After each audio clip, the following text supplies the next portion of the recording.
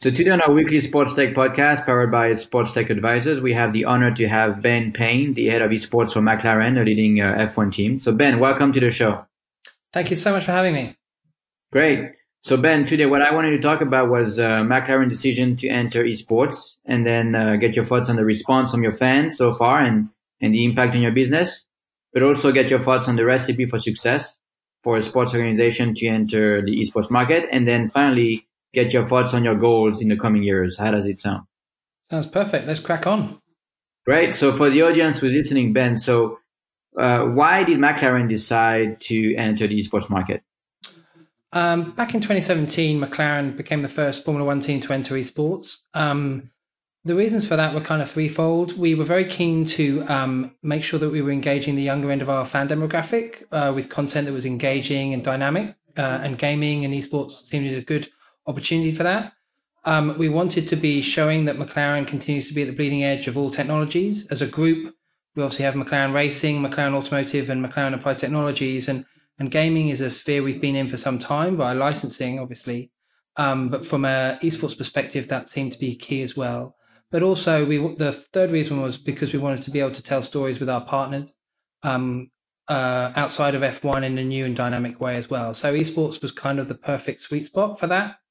And so in 2017, we launched World's Fastest Gamer, which worked very well. And then in July of last year, we moved into Shadow, which has been a phenomenal success so far.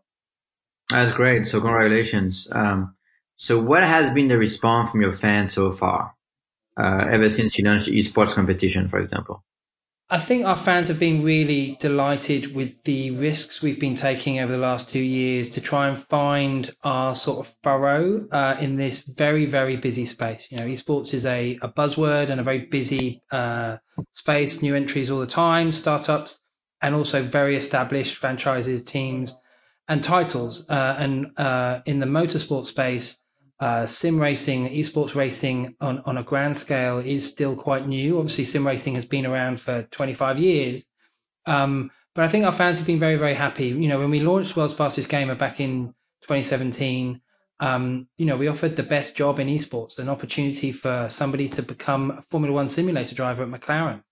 Enter one of the most secretive spaces in our building to help our Formula One team build the most competitive car that we can. That space is used to do all sorts of aero testing and strategy work and what have you. And a 25-year-old kitchen equipment salesman from Holland went from selling that stuff in just outside Amsterdam in December to racing against Le Mans winners in the February of the following year. And we changed Rudy's life. Rudy Van Buren won that first competition and did a bunch of time in our simulator and helped the team immensely. And we also managed to give him some other life-changing opportunities driving our cars around the world. And I think our fans were excited to showcase that there is a way to try and chase your dreams that isn't just that sort of walked path of how to get into motorsport. Now, when we launched Shadow, we gave away a seat on our esports team, and we've had 500,000 entrants to the program last year. And our fans are, they love driving McLarens, and a bunch of them don't normally get the opportunity to do that, right? Whether that's the F1 car or our road cars. And if they can do that via mobile console or PC, and enjoy the thrill in a virtual environment, that's great. They just love immersing, the escapism of gaming is something we all adore, right? And the fact that they can therefore sort of hone their skills and be competitive, and then have a chance to come here to McLaren HQ in Woking, UK, and be put through the hardest job interview in esports by bleeding edge, world leading human performance scientists and technicians and mechanics and engineers, racing our cars on track, and then doing a bunch of racing. That is quite an enticing opportunity. That's a once in a lifetime opportunity to see behind the veil of how a Formula One team operates. Our finalists last year really enjoyed that. I think the fans have enjoyed the content we've been able to publish around it, and we streamed over 9 hours of content last year on our YouTube channel. And I think they've enjoyed engaging and picking their champion. Normally you just get to choose between Carlos Sainz and Lando Norris as a McLaren fan, but in January in our finals we had 7 guys up there Some of them were Team Igor, some of them were Team Miguel, some of them were Team Nuno. You could go through all 7 of the guys, and each of them had their fan base, and they were cheering their corner. So I think our fans have really enjoyed it. I think they've appreciated the fact that we are evolving, and we are racing esports is not sitting at the same table as Counter-Strike or League of Legends, right? We are very much knowing where we are in the pyramid of the system, but we are pitching a story that is slightly different to those. And when we're trying to recruit people into the business, either as a simulator driver or as an esports driver, we're operating in the only sport where that skill in the virtual world is almost wholly transferable into the real world. I think Jensen Button, who was racing for us at the time, said it best when we launched World's Fastest Gamer. The only differential here is fear. And when we've put these guys in real cars, they haven't as much as scuffed a tire in all the times they've been out on track. When you compare that to FIFA players or Counter-Strike players, you're never going to grace the World Cup final as a FIFA player, and you're not going to join the special services, special ops when you're playing Counter-Strike. But in motorsport, there's a way of cheating the system here, and we enjoy telling that story of the virtual to the real many times, and I think our fans love that too. I think it's amazing. Congratulations on all your great progress and the response from the fans. So recently you said in an interview that you said our guys are more athletes than in a number of esports spaces. I know the big esports teams have nutritionists and all of that, but I think simulation racing is different. So can you elaborate on that? And does that mean that you're basically preparing your esports gamers in a way that is quite similar to your F1 drivers? Yeah, absolutely. I think what we are trying to get across in some of that messaging is the fact that there is still a stigma attached to gaming and esports that is wholly unwarranted about the physical capacity of its professional athletes to compete. And when you see guys at events around the world, mouse and keyboard setup or a controller, that's quite a sedentary experience, and so therefore it falls into the same old conversations that they're just sat there. But the amount of work that they're doing, I think Counter-Strike athletes are doing 120 movements per second or something, and they're just phenomenal hand-eye coordination. That is insane. I guess what we're trying to say on a more physical level is that because we race with wheels and pedals as opposed to a mouse and keyboard or controller, when we go racing, that's a physical exertion beyond mouse and keyboard or controller. And so therefore the physical demands of our athletes far exceeds those in other esports spheres. That's not to demean those guys in any way. I've been to Katowice and seen Counter-Strike being played for 7 hours. That's an insane effort by 10 guys, right? And you doff your cap to them. But I'm just saying, from when we go racing, whether it's F1 esports or whether we do some endurance racing, we recently did a 12-hour Sebring race. That's a long time to be in that sled, putting in highly competitive laps when your average speed is 195 miles an hour, right? That's quite a physical undertaking, and so therefore our athletes have to train for that level of endurance. Now, I'm not saying they're going through the exact routines that Lando and Carlos would do for us. I'm not saying that at all. I'm just saying that what they are doing is they have to keep themselves fit, they have to keep themselves hydrated, and they have to keep themselves as light as possible because these sleds are compact and they need to go racing in 2-3 hour stints at a time at serious pace. And so therefore their preparation is important. And when we've taken guys here for our human performance work, they are going through the exact same human performance operations and exercises that our Formula One drivers would do. And some of those are not physical, right? So there's footage circling that we've put out of the guys with those neck braces on, or head braces, so you can check their neck strength. A tool that's used by Formula One drivers. I've seen Lando and Fernando and Danny Rick and the guys, check those neck muscles. We put the guys through that, but we also did cognitive work with them as well. I think esports as a whole is a lot more professional than people think it is.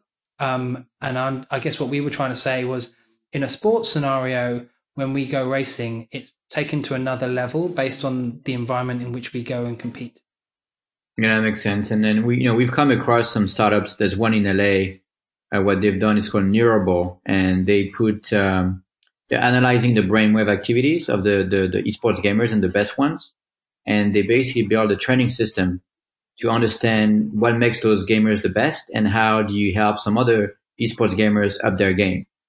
So it's almost becoming a science, It in is. And 2021. I remember we've taken so much data off our athletes over the time we've been here in the 2 years we've been running this.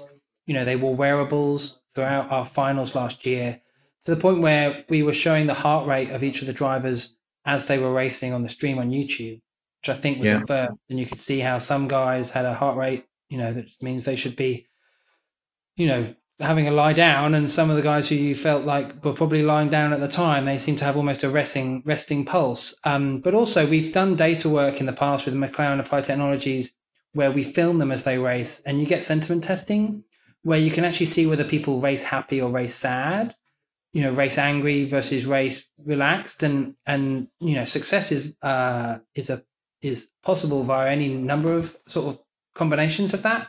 But when you start to really dig into it, there's a whole host of fascinating insights there that I think we're just scratching the surface of. That makes sense. So let's talk maybe more about on the business side of things, right? So there has been a bunch of soccer teams, for example, in Europe that have entered the esports area, right? And I remember there was one, I think a team from Eastern Europe, after 4 months, they basically shut down their esports division. And I think there's a lot of questions in the sports industry about how do we get a good return on investment on esports?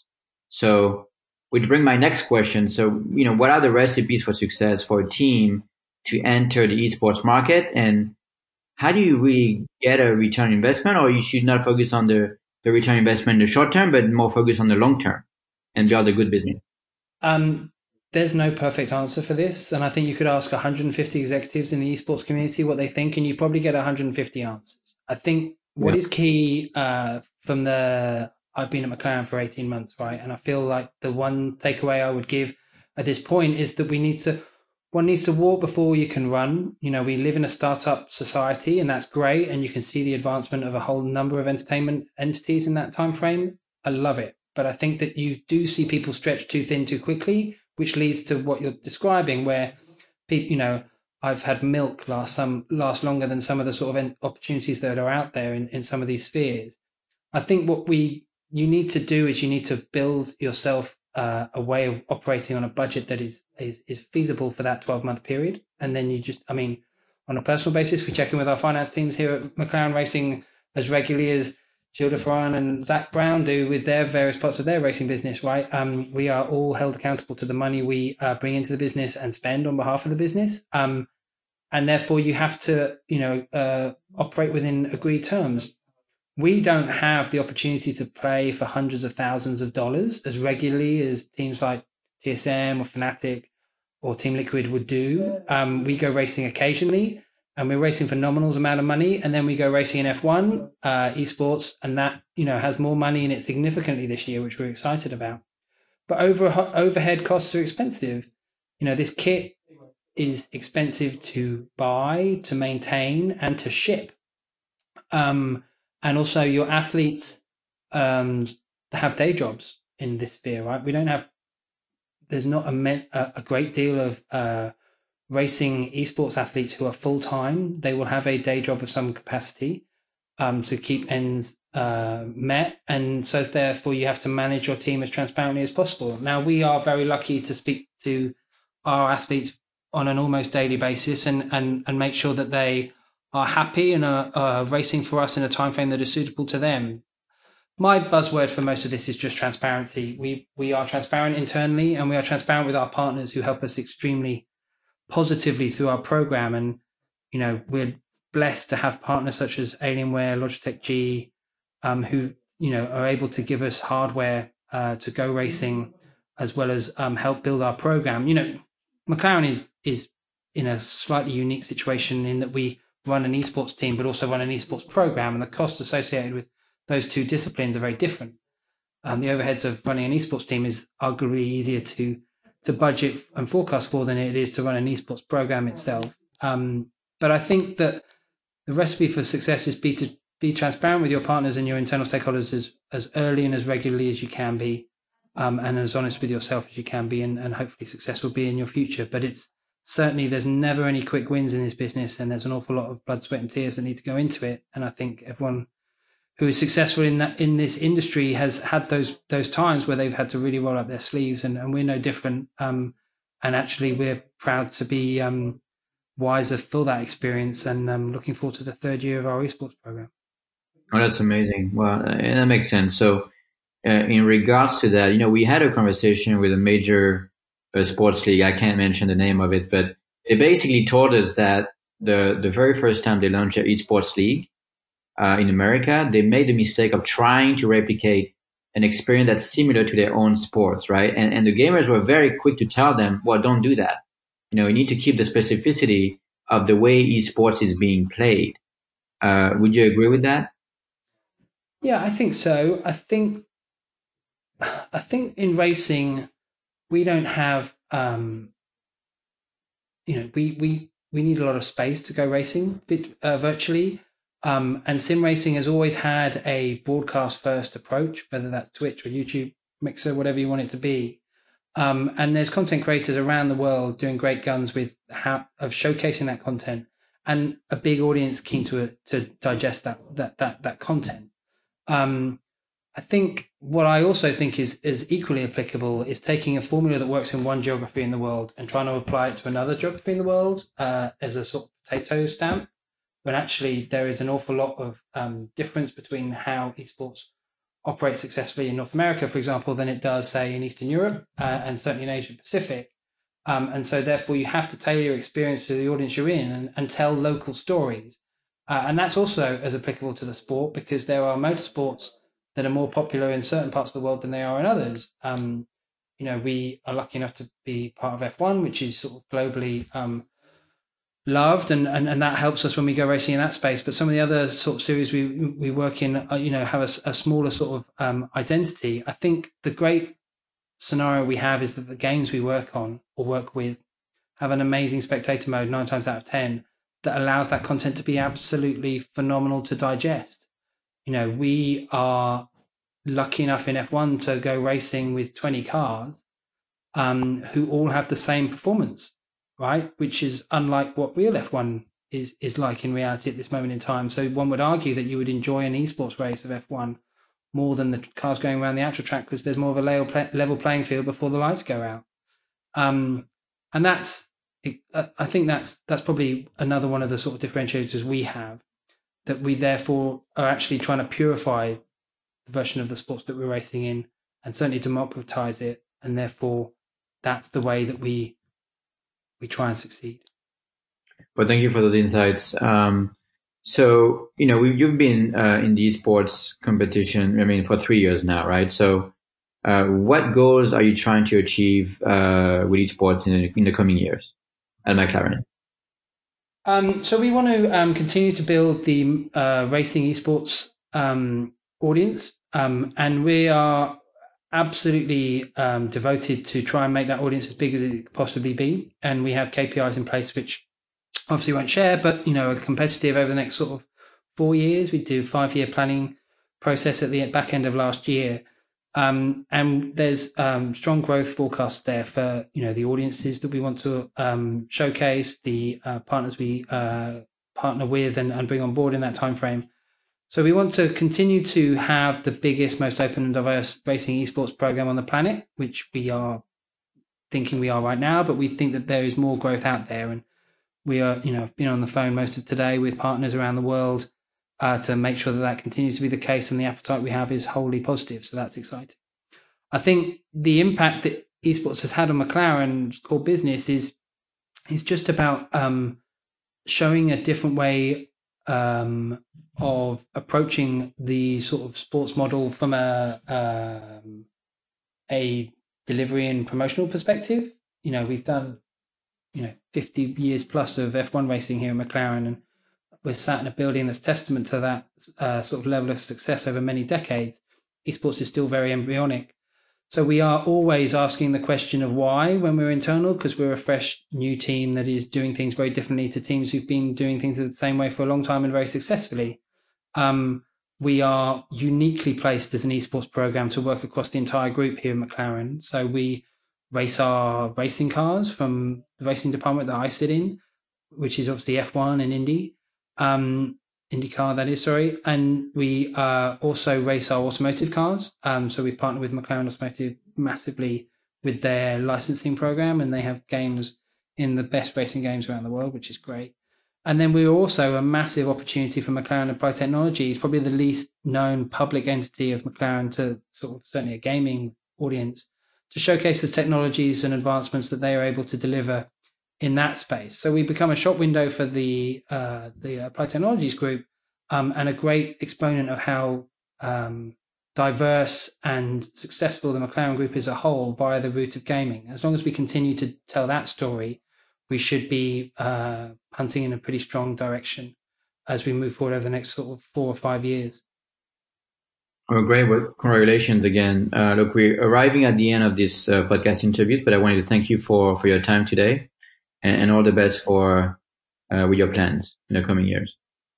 Thanks so much, Julian. Thank you.